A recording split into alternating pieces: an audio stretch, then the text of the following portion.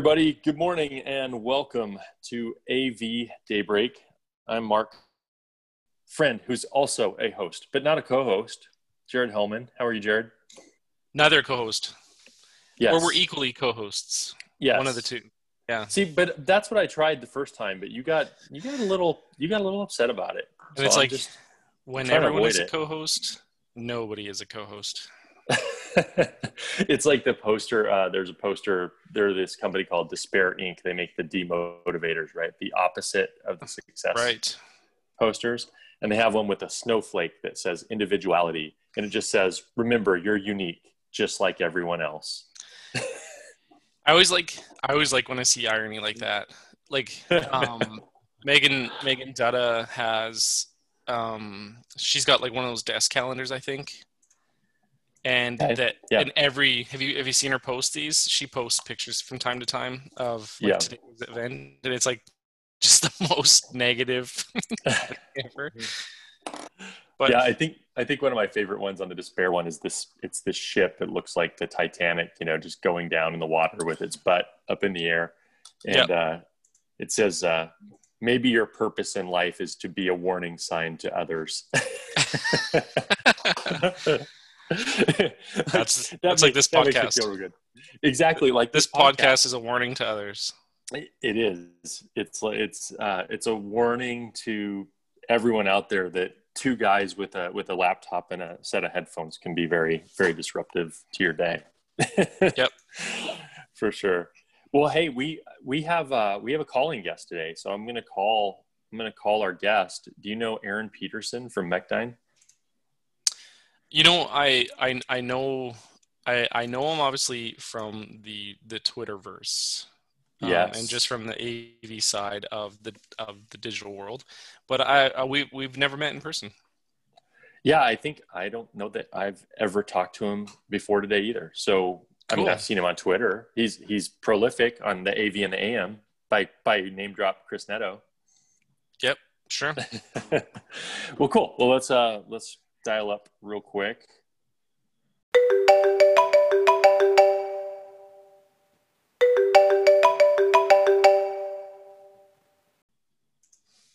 Aaron. Hello. Good morning. How are you, sir? Good morning. How are you? I'm doing well. Like it's California. It's 6:00 in the morning. It's dark outside. But this is AV Daybreak, so that's kind of the whole thing. Yep. Awesome. Well, hey, man, I really appreciate you joining us. It's funny. Mechdyne is a company. For people that don't know Mechdyne out of Iowa, Mechdyne is a company I knew because my brother-in-law worked for an aerospace company here in California in Palmdale, and they had a really cool playground. They called it the Sandbox, but they used it to invite DoD people into their office and kind of share a lot of the R&D or new planes and things that they were doing. And Mechdyne had done some of the work in there, especially with the large scale blended projection, which isn't an easy thing to do. So I was always a fan before I knew anybody that worked there. Yeah, that is kind of our typical bread and butter, is kind of some of those large VR systems, those showcase systems that a lot of our clients bring in their clients to show off some of the stuff they're working on for them. So whether it's like you said, something for the DoD, or we've had auto manufacturers come install systems from us. Energy companies will do some high-end control rooms, that kind of thing. So a lot of those specialty spaces. That's really cool. That's really cool. Well, if you've listened to this show before, we don't let people do autobiographies. Jared and I, we like to go through your LinkedIn profile and write our own story of Aaron Peterson. And so I don't know, Jared, I don't know if you've pulled up Aaron's LinkedIn. Yep. Maybe you have, maybe you haven't. I have. Yeah, I had to, because I knew you were going to make me look bad with your big aerospace. I know who Mechdyne is. Brag story. Yes. So I'm looking here, and as I'm looking back, we talk about AV and people coming from all sorts of backgrounds. And as I'm looking back here, he wasn't an archbishop at his high school like you were, Jared. But Nope. but he did get into sound and light way back when. It looks like Mr. Peterson had the early beginnings of an AV person through doing some sound and light, probably on stage, I would guess. Yeah, it actually stems back. So my brother, actually, who's 6 years older than me, he got wrangled into doing sound at our church when he was in high school. So when he was doing sound, I would literally sit next to him and just kind of hang out. And I noticed him turning on and off the reverb channels as songs started and ended. And then he started teaching me about gain structure and EQ. And as I sat next to him at the board and watched him do that and watched him turn knobs and stuff, and I started to listen to it and got into it. And then he graduated and went to college, and I kind of took over. And it just kind of started way back when. That's cool. Go ahead, Jared. So speaking of doing AV in school, I don't know why I just thought about this. Archbishop Hillman an AV person in school too? No, I wasn't. But what's funny is I was watching a show the other day, and it was Law and Order. I was watching Law and Order, and classic, right? And they were investigating some stuff at a high school, and they were working with and this is an AV jab, and they were working with the abstinence club at the high school. And I think it's John Mulch is one of the detectives. And so in the background, he says, "What do you mean abstinence club?" And he goes, or they said, "Yeah, we have to go talk to the abstinence club." And John Mulch goes, "Oh," he's like, "We just called that the AV club when I was in high school." Oh. And so I just thought that was so funny. But, And then did he get the two beat dun dun to take off his sunglasses? Dun dun. Come on, that's NCIS. But that's right, CSI. So Aaron's one of the few. Aaron, are you telling me that you're one of the few that actually started somewhere educational in AV and then grew into an AV professional? Well, yes and no. So I've ran live sound and stuff growing up, and then when I went to college, I didn't actually think AV would be a career. Right. So I went into engineering. And actually the reason why, so my degree is actually in aerospace engineering. And the main reason why it's in that is because at Iowa State University, they had a specialization for acoustics, or it was either acoustics or harmonics, I think was actually what the specialization was. But then pretty much as soon as I declared that specifically as my major, that specialization moved to like mechanical engineering or something. And so I was like, well, I'm already started down this path. I might as well just finish this. And so I just finished my degree in aerospace rather than moving again to a different degree. And I figured, well, engineering's engineering. I'll probably get a job doing something like that. But I had no idea that it would bring me back to AV years later. That's crazy. So when people say it's not rocket science, you can actually confirm. Yes, I confirm that. I have a degree in rocket science, and that is not, in fact, rocket science. I do have a question about something I can see on your LinkedIn here, Aaron, though. What's that? What I'm wondering is, what if I wanted to discover things with 2 AV systems?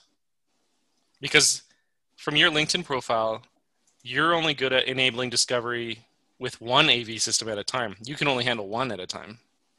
But if you're using 2 at the same time, isn't that essentially just one big system? Am I doing it wrong? Well, you see that? If you're doing it in 2 separate systems, it's only just going to be confusing yourself. Like, what if there's an issue with one? Like, if you could just combine them together, you can troubleshoot it all at the same time and figure out where your issues are. Yes. So see, Jared, if Aaron Oh, I Peterson comes into a room and there are two AV systems when there should really just be one, he fixes that first. So he doesn't ever has to worry about the two. First issue, two systems. Okay. Yes. Well, Got look, it. I'm not an Engineering aerospace engineer, okay? I wouldn't know that. Engineering hat on. First, we're turning these two systems that should be one system into one system, and then I will run that one system to the best of my ability. So I like that approach. what is your role at Mechdyne, Aaron? What do you do there? So I currently am one of the solutions engineers. So it's basically pre-sales engineering. So when the account managers are talking with a potential client, they'll bring me in to actually talk with them and figure out what kind of equipment they need, what kind of pricing and stuff we're looking at. Or Your sales guys can't do that? some of them are better at it than others. You don't want your sales guys just designing the system themselves and telling the client what it will and won't do? I would prefer them not to do that. That's fair. This was a topic of conversation on AV and the AM a couple weeks ago, Right. where there were a couple people saying, man, if you send my salesperson in to do just the thing, like just don't even hand me the piece of paper when you get done. Like, I don't even want it. I didn't do the site survey. I have no clue what's going on in there, and I can't do anything with it. I can actually, I guess, identify with Aaron on this one. I will say my take was, especially for companies like ours, Jared, that are small, a lot of times I had to do that. In fact, I had to even create the bill of materials down to the mod plug, right? But they were not 3D Viz, VR, stuff that Mechdyne's doing. So I could kind of see where there'd be a wall, even for me, where I would really want somebody like Aaron with me if I was doing something that high end to make sure that I wasn't missing something goofy, I win way more bids when I don't involve an engineer. Yeah. If I just provide a spec list myself of materials that I think should do the job, I'm always lowest bid. I'm always now, but throughout the process, is it profitable at the other end? Now I need the how do I actually make this work drawings done. Yeah. And what Jared didn't mention, Aaron, was he's also zero GP, if not negative margin. Yeah, he doesn't involve the engineer. Hey, look, the point is I won. He made the sale. This is about winning. Yeah. Okay, so how do you find getting information from your sales guys, Aaron? And you don't have to speak specific to it, but I've always enjoyed the relationship between engineers and sales, because it's almost like you have three different languages that are being spoken, right? You have your client language, you have your sales language, and then you have your engineer language. And in those in the seat that you're in, you're probably really relying on, and maybe not, I guess, if you're at the actual discovery meeting, but you're really relying on the translation of your sales guy, right? And so how do you find that relationship? Well, so what I personally like to do is I'll usually get a background from the account manager, figuring out what overall the client's looking at doing, but I try to actually get the end user on the phone. I try to get a call with the three of us, or if on their end, if it's whatever stakeholders, because usually, especially our systems are usually fairly large. Usually it's more than a single room owner. So if there's other people that need a buy-in of what the final system is going to do, you try to get them all on the phone and try to negotiate almost what overall the system needs to do, what kind of bells and whistles. Does it need to just be a computer hooked up to a projector, or do we need to have laptop inputs? Do we need to have some conferencing in some of these systems? And actually trying to get more of that functionality into the system, you get a lot more people trying to buy into the system that a lot of these are expensive. And so a lot of some companies can't afford it by a single department. But if we can make the system flexible that more than one department can use it, then they can maybe pool some of their budgets from different departments and maybe end up with a better quality system for everybody. Yeah, I've said this before, and I think it's a really smart point that you made, Aaron, is that, many times we take this kind of single channel approach through IT, and, we're competing with the new laptop upgrades for the year and new wireless access points. Our budget is competing with that budget of other projects they have to do. But many times, like you said, these systems are being used for, if it's a big, like you're talking about 3D Viz, that's being used to market the company. That's being used to actually generate revenue as a sales tool. And all of a sudden, there are other stakeholders, the CMO, the CTO could be involved. The CEO may even be involved at that point because it's relevant to the success of the business. All of a sudden you start to bridge gaps. Like, okay, well, we have $1 million. It's just in 4 different buckets. So, let's do content through marketing. Let's do the actual structure through facilities. Let's do the equipment through IT. I've seen those happen that way before. And that's a really smart point, that if we can start to unite or kind of expand, where's the system being used? Number one, we have an increased chance of closing it because all of a sudden they find the money. But number two, becomes very complex, and somebody like you needs to be involved in that for sure. And you were talking about facilities, and like for a lot of our systems, we usually issue what we call our facilities packet that tell the client, we need you to add power here, here, and here. And we need, if you want your system to function correctly, we need conduits from here to here. And sometimes, like if it is a high end, I'm going to say a conference room type thing, and we say you need to have conduit from the table to the wall for whatever reason. And if that particular room has a cement slab, sometimes that can be extremely costly to people that, well, we'll just use a cable bump and that's good enough for them. Okay, that's fine. We're just trying to provide you all the options. Yeah. Infrastructure becomes something tricky. I assume you even probably work more with facilities, even for just isolating things, especially, dampening projectors or things like that, because in a blended world, any movement becomes, amplified, right? Yeah, and especially when you're talking projectors, when they're in the same space as the actual clients, projectors that we're dealing with, it's not uncommon to be almost 50 decibels of noise. Yeah. And so we have to either put them in an enclosure if they're in the user space, or we'll do a lot of rear projection systems to try to isolate that behind the screen. Yeah, that's cool. Yeah, I know we've Jared, you talked about different languages.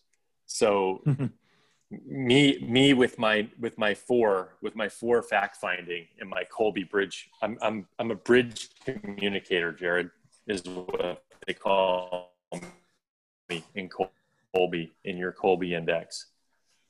Yep. So it's interesting because, like what you said, the client has one language and one set of perceptions.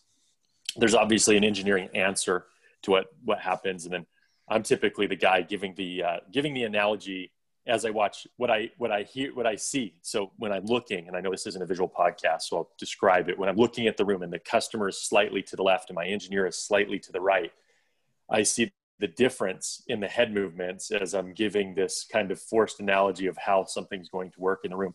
The customer starts to nod because they start to get the concept I'm trying to tell them. As I see the engineer try not to shake his head left and right as he understands the small gaps between my analogy and what's really going to happen. So you get this, I get kind of a nod on one side and a shake on the other. It's a pretty cool effect. I don't know what they call that. How long, Aaron, how long have you been doing pre-sales engineer work? I've been doing the pre-sales work for about 2 years now. Okay. Before that, I was on the delivery side, the post-sales engineering for about 5.5. So I saw that on your LinkedIn. Yeah, I saw that you did your post design work before you were late. It looked like you were a lead there. So when you changed over, were there some and I'm just speaking from my own experience, but was there some learning curve for you to understand that it's kind of a two-way street between engineering and sales, right? Sales needs to achieve something with the client, and engineers have the responsibility of delivering that. but in the middle of that is meeting budget, meeting timeline, and there are sacrifices on systems, and sometimes engineers don't like that. So was there some learnings? Was there a learning curve for you when you went from post design work to pre-sales design work, where you had to start understanding that, okay, yeah, we have to kind of give some cost options here, or stuff like that? Yeah, and actually you bring up a good point, especially at Mechdyne. We're so used to some of these extremely high dollar systems, and we're used to dealing with equipment of a certain caliber. And when we would on the delivery side, when every once in a while when a project would come down that was trying to meet budget, sometimes projectors maybe wouldn't have the warping and the blending functionality that some of the higher end projectors do. And so every once in a while on the delivery side, when those projects would come in, there'd be some grumbling, and we would get it to work, but sometimes things take a little more finessing, a few more hours for installation than maybe the extremely high dollar projectors would have. But in the end, it's managing the customer's expectations. And that is a crucial thing that I've had to learn, because like, even if I give a client a good, better, best, I have to be able to explain to them why is one better than the next. Oh man. And the old good, better, best. That's yeah, the old good, better, best. I love those. And my favorite is like when an account manager is like, oh, let's just give them a good, better, best. And my question is, well, which part do you want me to do a good, better, best on? Because I literally could do it on the projector, on the scaling, on the audio system. And it seems to me like, especially, so one of the things right now that's kind of crucial is obviously video conferencing, and quality audio to me is super important. Although it feels like some of our clients are spending tens or maybe hundreds of thousands of dollars on a video system, but then they're putting in $100 speakers in a room, and that's the first line item cut. Or do we really need 10 speakers in here to get the proper audio coverage? Can we do it with less? And it's just kind of interesting for me to learn about that in the sales world. So I have a question for you, Aaron. And, as we're going through your LinkedIn profile, I noticed you worked early on in your career. You worked as a technology salesperson at Office Depot, at Radio Shack, and my favorite description, merchandise execution associate. I think I could be one of these. You didn't like to sell cell phones? I like that. I liked to sell cell phones. Sell cell phones. How much do you think your retail customer facing experience has helped you as a pre-sales engineer now that you're back kind of interfacing with customers? Do you look back on that and say, wow, all those, those years being in a store, people coming in, different backgrounds, different knowledge levels, especially in retail. Do you think that plays a key role in your success in doing what you're doing?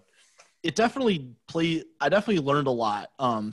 After I graduated in the wonderful world of 2008, 2009, during the wonderful recession that existed. And there were a lot of experienced engineers out there on the market for aerospace and other mechanical engineering. And so me coming into the market with zero experience and not exactly the best GPA in the world, I ended up moving back home to the Twin Cities and worked at Radio Shack for a while. And I'll be honest, I actually got fired from that job because I wasn't pushy enough to sell cell phones.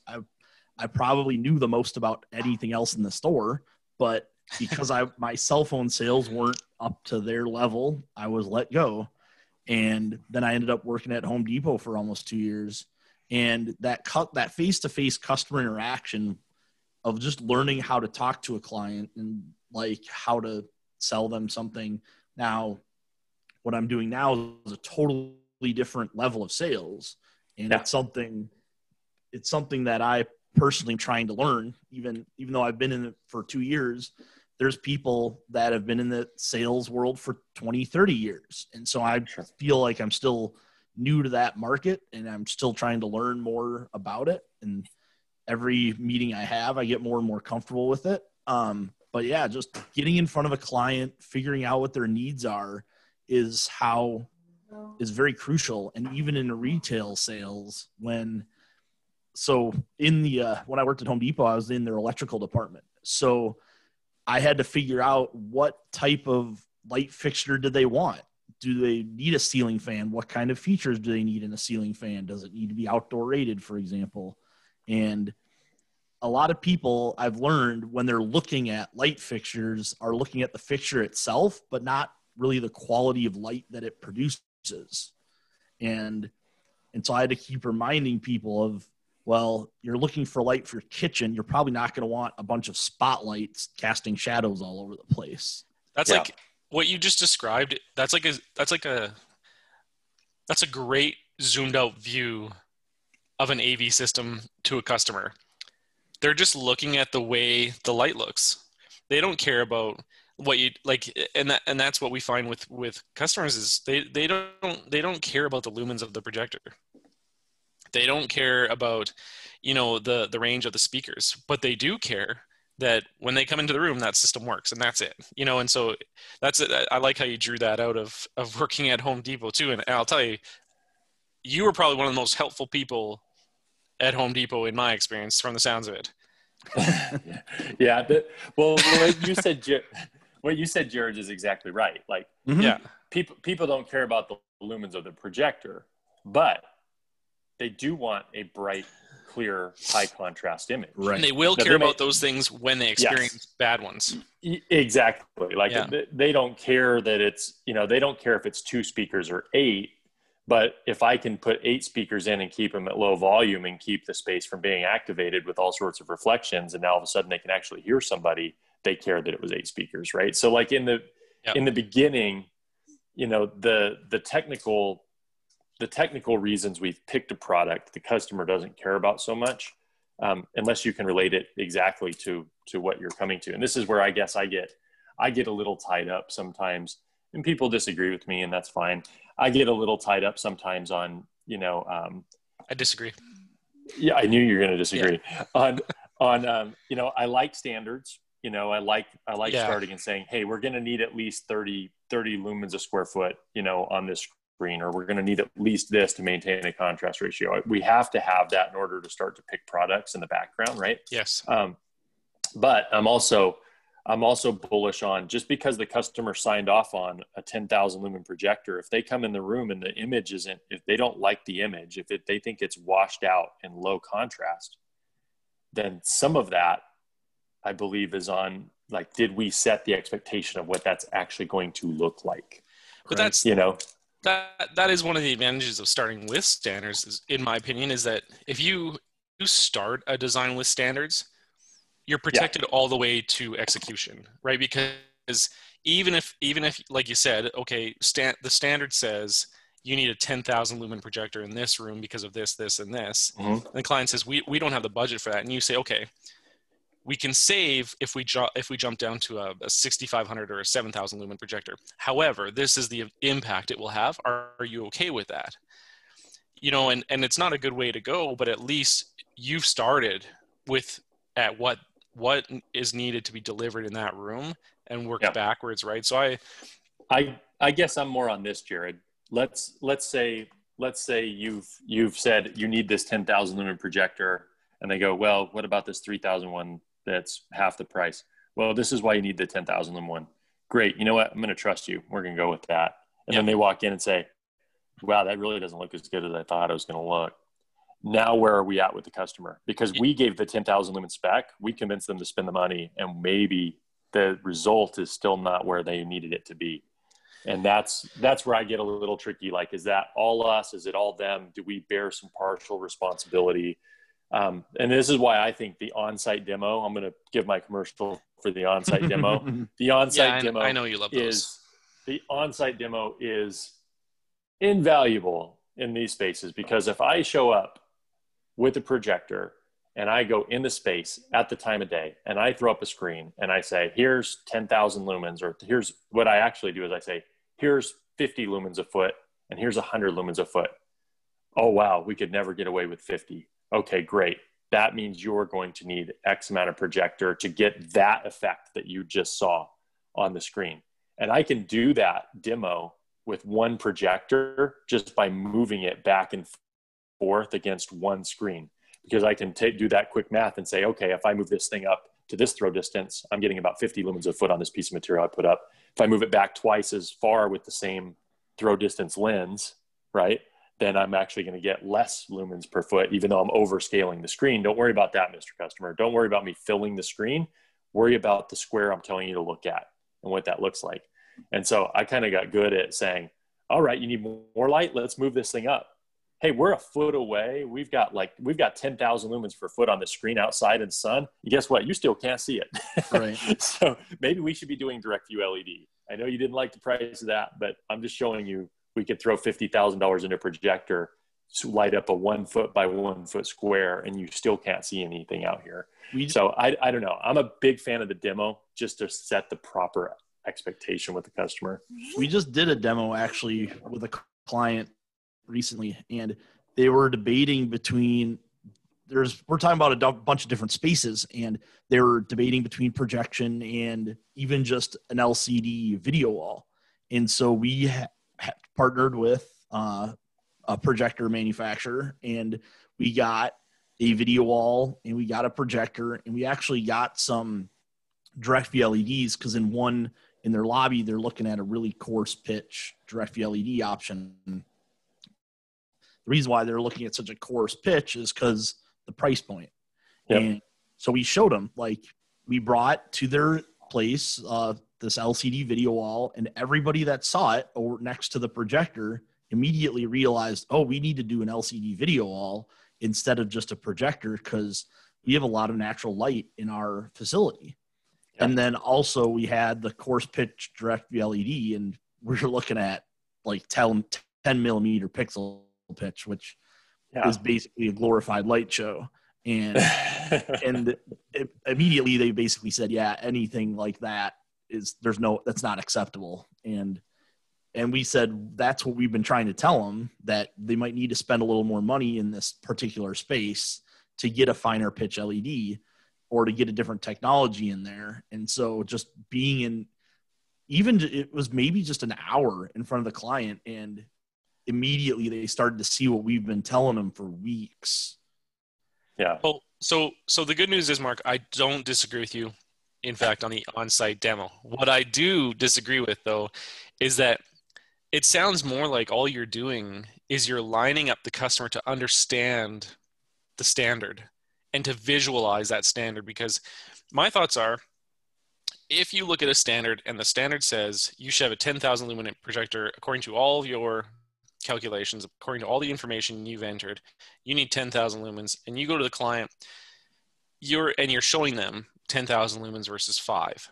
You're showing them the standard versus under standard. So I agree with that. I can get behind that it makes sense. But if the standard is letting us down, there's an issue. That's my right. That would be my understanding of that. But you are right. An on-site demo at least gives the client something they can understand. Oh, that's why. Oh, that's why the standard is the way that it is. I'm personally a really big believer that a standard is a good starting point, but it shouldn't be the catch all for everything. And one of the things that I always go back to is the standard on screen size. And for many years, Avixa did the 468 rule, and they recently went back to more of a percent element height type based approach. Although if you extrapolate that equation out, you end up dividing by 468.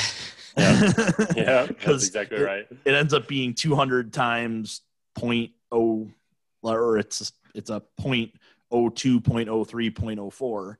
And so you end up dividing by 468 anyway.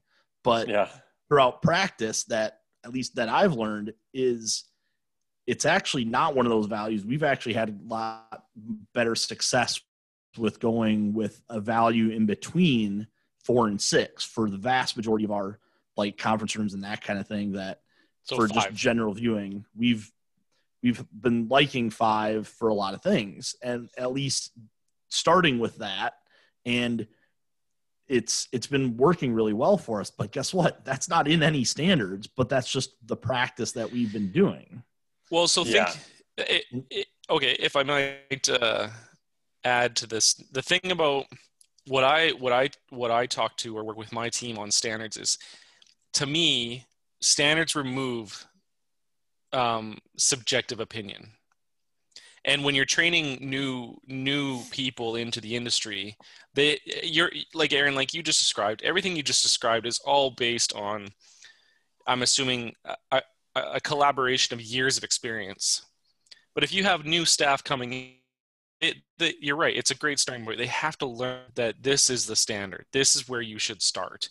And then after years of experience, you're right, you can learn where to sacrifice, where to not hold the standard to a T, you know? So I can appreciate that. Yeah, I think that's really important, right? Is that I like that idea that the standard is a starting point. I think you do meet people too that ask how you come up with the numbers. And I had this the other day with a client, like, how are you coming up with these numbers?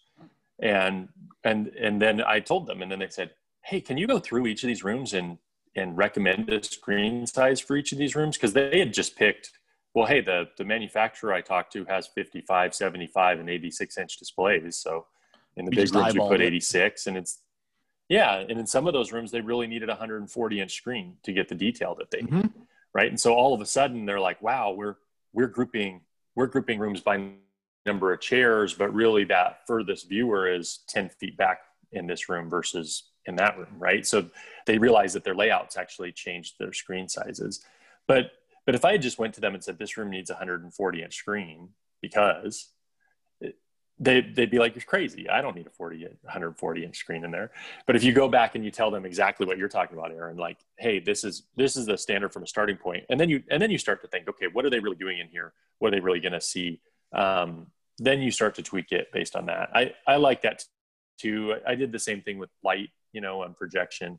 Daylight came out with a screen sizing. It was a standard in a way that they were teaching to architects and stuff. And it was interesting because they were saying, in a 16:9, 16:10 world, you should be 1/2 the distance to the furthest viewer. So if, your furthest viewer was 20 feet back, you should have a 10-foot diagonal screen. And if you do the math again on that in a 16:9 ratio, it falls within that same 4:6:8. And it's more towards the 6. It kind of just easily shoots the gap, but it helped teach an architect that, hey, when people are 20 feet back, you don't put a 55-inch display on the wall, right? Like that needs to be a 120-inch screen in that space.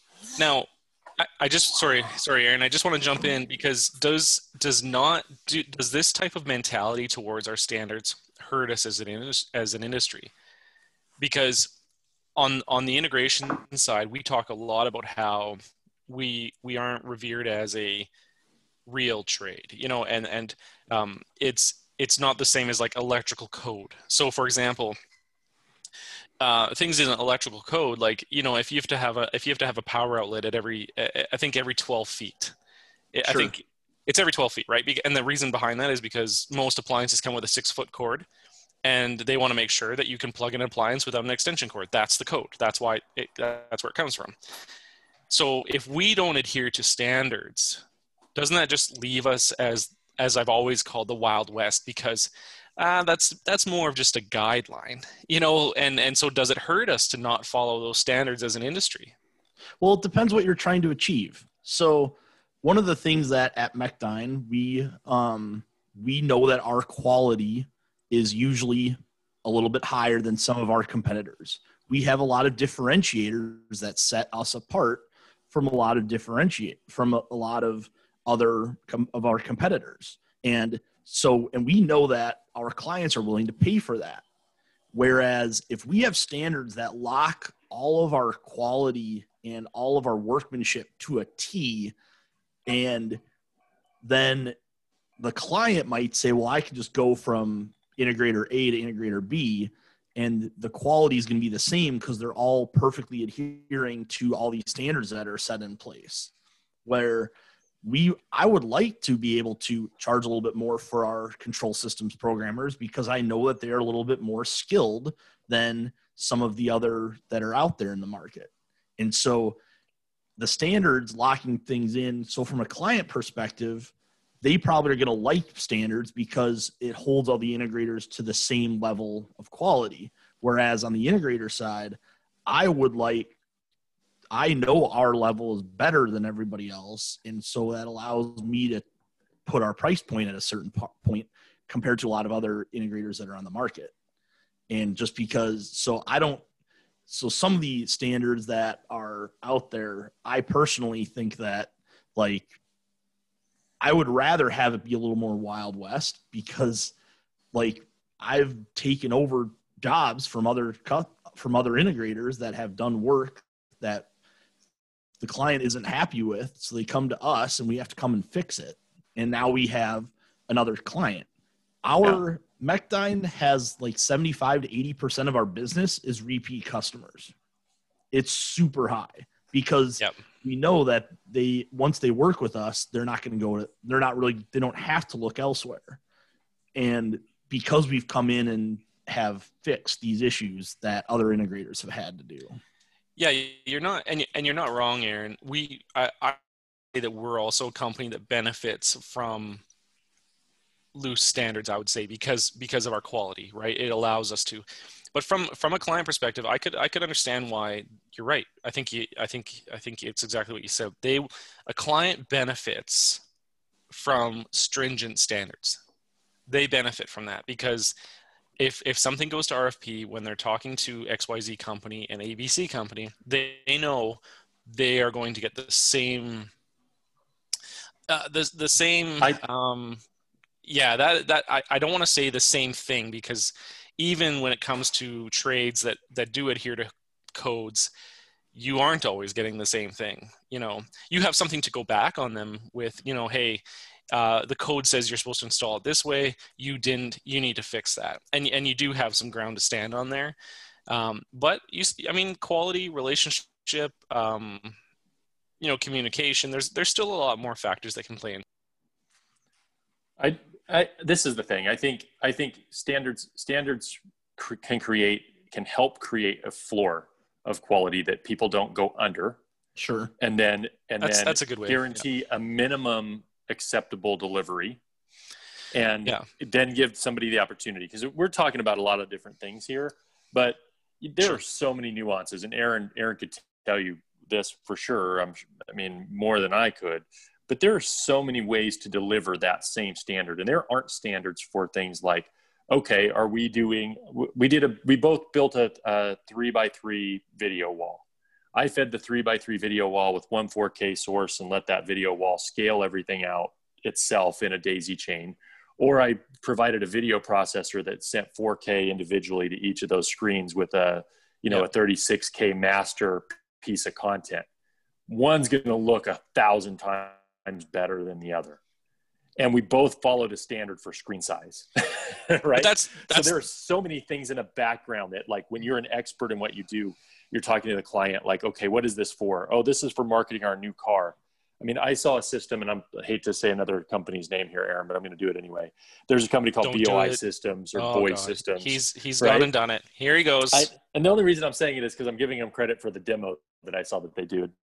And I know Aaron's company could do this kind of work too, but they had a 200-inch rear projection screen that had a 9 projector stack behind it to get the pixel density that they needed for this 200-inch screen. And you could feel, like, visually, you looked at the leather in the car that they were showing, and you could see it. Like, you could see that it was soft and that it had a nap to it. The realism of creating, they had high-end content created by somebody who knew exactly how it was going to be reproduced. And there was that coordination between the person who was creating the actual visual assets and the company that was going to deliver those assets through the technology and even knew to the letter what they were going to be using to do it. Right. And that type of coordination between content, the customer's expectation, the integrator, or whoever's delivering the technology, man, there's nothing like when all that comes together. And the only times I've been floored is when I've seen those type of projects where all 4 or 5 people that were involved, stakeholder wise. And I saw it more on the museum side, honestly, because you know, you had a subject matter expert that was the curator. You had a fabricator that was building custom set work for the exhibit itself. You had a content person delivering or developing content just for that exhibit. And then the AV company. And when that coordination went well, it was beautiful. And when that coordination didn't go well, it didn't matter how elegant the technology side of the solution was, it looked like garbage, you know. Like it all comes down. So I think there's a lot of that kind of esoteric. Sure, we can use a screen size standard and a brightness standard, but, you know, garbage in, garbage out, right? Like that still comes to haunt us at the end, even if we're following all those standards. So I don't know if either of you were at the last not this InfoComm, but obviously the last InfoComm that actually happened. We partnered with Digital Projection. They asked us to create some custom content for their new high frame rate projector. And so we had a couple people and we developed this space station model that 3 people could have unique views of the space station. And so DP didn't really have the best content for it, so they asked us to do it, and we were able to help send a couple account managers to that as well, and a couple of our really high-end technical guys that could help explain what does a 360 hertz projector benefit you. And it allows the collaboration of having 3 people look at the same model but be able to get different viewpoints of the same model. And it was just kind of really interesting to see that happen. Yeah, that's that high frame rate, right? Yep. So, you know, what they're doing is they're increasing the frame rate, and then they're actually creating user frames through active 3D glasses, right? So your glasses are only on frames 1 and 2. Frame 1 is your left eye frame. Frame 2 is your right eye frame. User 2 gets frames 3 and 4, left eye, right eye, and user 3 gets frames 5 and 6, left eye, right eye. And it's moving fast enough that everybody thinks they're seeing 60 hertz. But they all are getting independent views based on where they're standing and what they're looking at in the space. So it's kind of like head tracking mixed with high frame rate projection. It's insanely cool, right? Like that's a way cool technology. I think of people walking around in a hangar and seeing a virtual airplane in AR, and one person could be looking into the engines while the other person's looking at the cockpit, and the plane's not in the room, right? I mean, that's exactly it. It fills that niche for having the collaboration of everybody physically in the same room, but then meeting different viewpoints. Yeah. I think that technology is ultra promising. You know, it is really cool idea. I know some guys at where I was working before were working on that too, but I know DP is probably maybe a little farther ahead with that technology. So yeah, way cool. I love stuff like that. And I think this is where really, like, as integrators, like, those are the kind of things that, even though they seem like very niche use cases, like, those are the kind of things that if we can even just bring them to the table as an idea, even if they discount them and say, we don't need to go that far, we don't really need that. The idea that sometimes, you know, when you're driving conversation into kind of these unique places really adds some credibility with client that you're the right people to go with, because you're going to bring a lot of options to the table and not just the stuff you'd like to sell every time. And, you know, I think that's a competitive advantage. I don't know if you guys have seen that, but when I can catch the customer's imagination and create some kind of, I guess, awareness around the fact that, like, you know, we are on the edge of knowing what's available out there for you to do, that they don't feel like they have to shop you a lot, right? Because they feel like you'd bring it to the table if it was out there. Yeah, like I think that's a partner advantage. I know with most of our clients, I guess we're in the same line there, Aaron, where probably 80% of our business is repeat business, and it's because we have partnered relationships with clients that, like you said, Mark, just our interactions have shown that almost anything technology related, they'll run by us. You know, anything related to technology, they'll just say, hey, have you ever seen a company do this? Or, hey, have you ever heard of this? Have you ever seen this? Hey, we were at this place and we saw this. Is that something we could look at? You know, and again, just because of who we are, look, we're not good at everything. So a lot of times we'll say, hey, we'll look into that. And then it might come back to us saying, you know what, we aren't familiar with that. It's not something we would provide, but here talk to, and then that puts us in position to work with that company as well, if they want to try and integrate something with something we've already done. And I've always said that everybody can't be experts in everything. You got to know what you're an expert in and where your limitations are. And even actually as individuals in this industry, like you got to know what your own personal strengths are and what your own personal weaknesses are, and know when to ask for help. I've always said that there's always going to be someone in this industry that's smarter than you. And you should always keep an open mind in this industry to always be learning, always be figuring out, like I said, what your shortcomings are, and try to learn from those that have a better idea in what's going on. Every Wednesday morning, I'm reminded that there are people smarter than me, Aaron. Mark reminds me every Wednesday morning. Every Wednesday. I think it goes back to the, I love the saying, if you're the smartest person in the room, you're in the wrong room. I love that saying. And I have worked at a lot of places where there was no doubt that I was not the smartest person in the room, and I have no problem with that. And it's been that for me in my boxing career, it's been the same thing, right? Is like, I like training with people who I can't hit.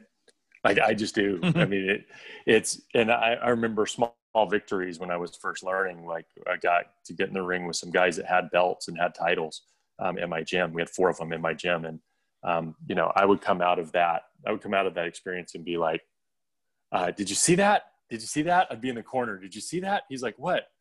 Like, I hit him. He's like, once. I'm like, yeah, that's the first time. Like I'm winning. Got to start somewhere. I think that helps us, right? I mean, I think it helps us when we understand that partnering isn't failure, right? Like, or referring somebody to somebody that can do the job better isn't failure. And it takes self-awareness. It takes knowing that all revenue is not good revenue. I heard one time there's a theory on elephant hunting, right? Like going after big clients. And with elephant hunting, they say, like a small firm will win a job. Let's say you win a job with Oracle that all the big guys were going after. And they said, typically, if you're the small firm and you're elephant hunting, they said, the reason that you win is because you agreed to do something that nobody else agreed to do. And odds are there's a reason they didn't agree to do it. And you're about to find out, right? Like many times you're about to find out. So Mark, you're saying it's not just me that every time when we win a bid, I go, oh crap. What did I just sell? What did I miss? Yeah. I think, honestly, from talking to people like you, Jared, and talking to people who have probably like Aaron too, he probably has these same feelings. I have that exact same feeling, I'll tell you. Yeah. I think for people like us who are so tied to the success of the project, like I take it as a personal insult if the customer's not happy with what we did. Like I will 100%. Not sleep. I have a job that I didn't do well 12 years ago, my first commercial job ever, working for a residential company. Nothing I could have done to change it. And I know this was a conversation we had. What was it? A couple of podcasts ago, you and I talked about bad jobs. And hey, actually funny enough. So an update on the one bad project that I spoke to on that podcast, where we're going back and we're going back a year later and we're updating a bunch of stuff in the system to try and bring the client to satisfaction and renew a service agreement. One of the things we're eating as a cost is we've gone back and said the equipment rack we spec'd and that used is too small. It's too tight and it's hard to service this rack. So we're literally going to pull that rack apart on our dime. We're bringing in a new larger rack so we can properly service this and it functions properly. And that's like you said, Mark, I took it personal that the client was not happy with the way that the system was. And even then, I mean, even at my own discretion, when I walked into the rack room, I was like, oh God, that does not look good. We gotta do something about that. So you're talking about standards and stuff, and like there's a cabling standard that's out there and how to properly cable manage a rack. And one of the things that our installers have pushed on is they like having the extra depth in the back of a rack to ensure all the cabling is properly cable managed. And so this is one of the things that, being on the delivery side, I know that that's a need. Now on the pre-sale side, I make sure I have enough budget in my job so that our engineers and our installers have the proper accessories that they need to properly cable manage a rack.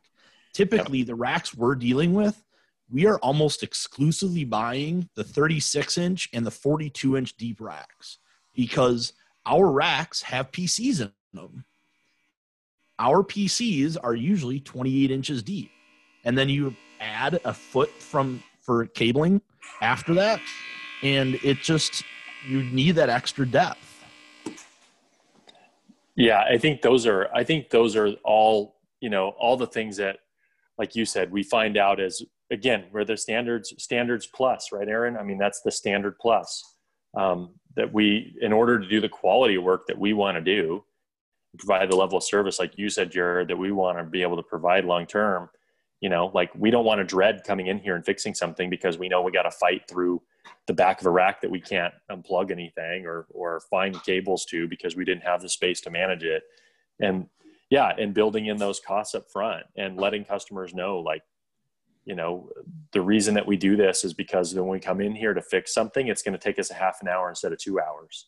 And, if you're all about uptime, if you have to have a service call already, that's already an inconvenience that the system's down and somebody's got to come fix something on it. Yeah. But this just means that we can get out of here in the most efficient amount of time to get problems fixed and move on.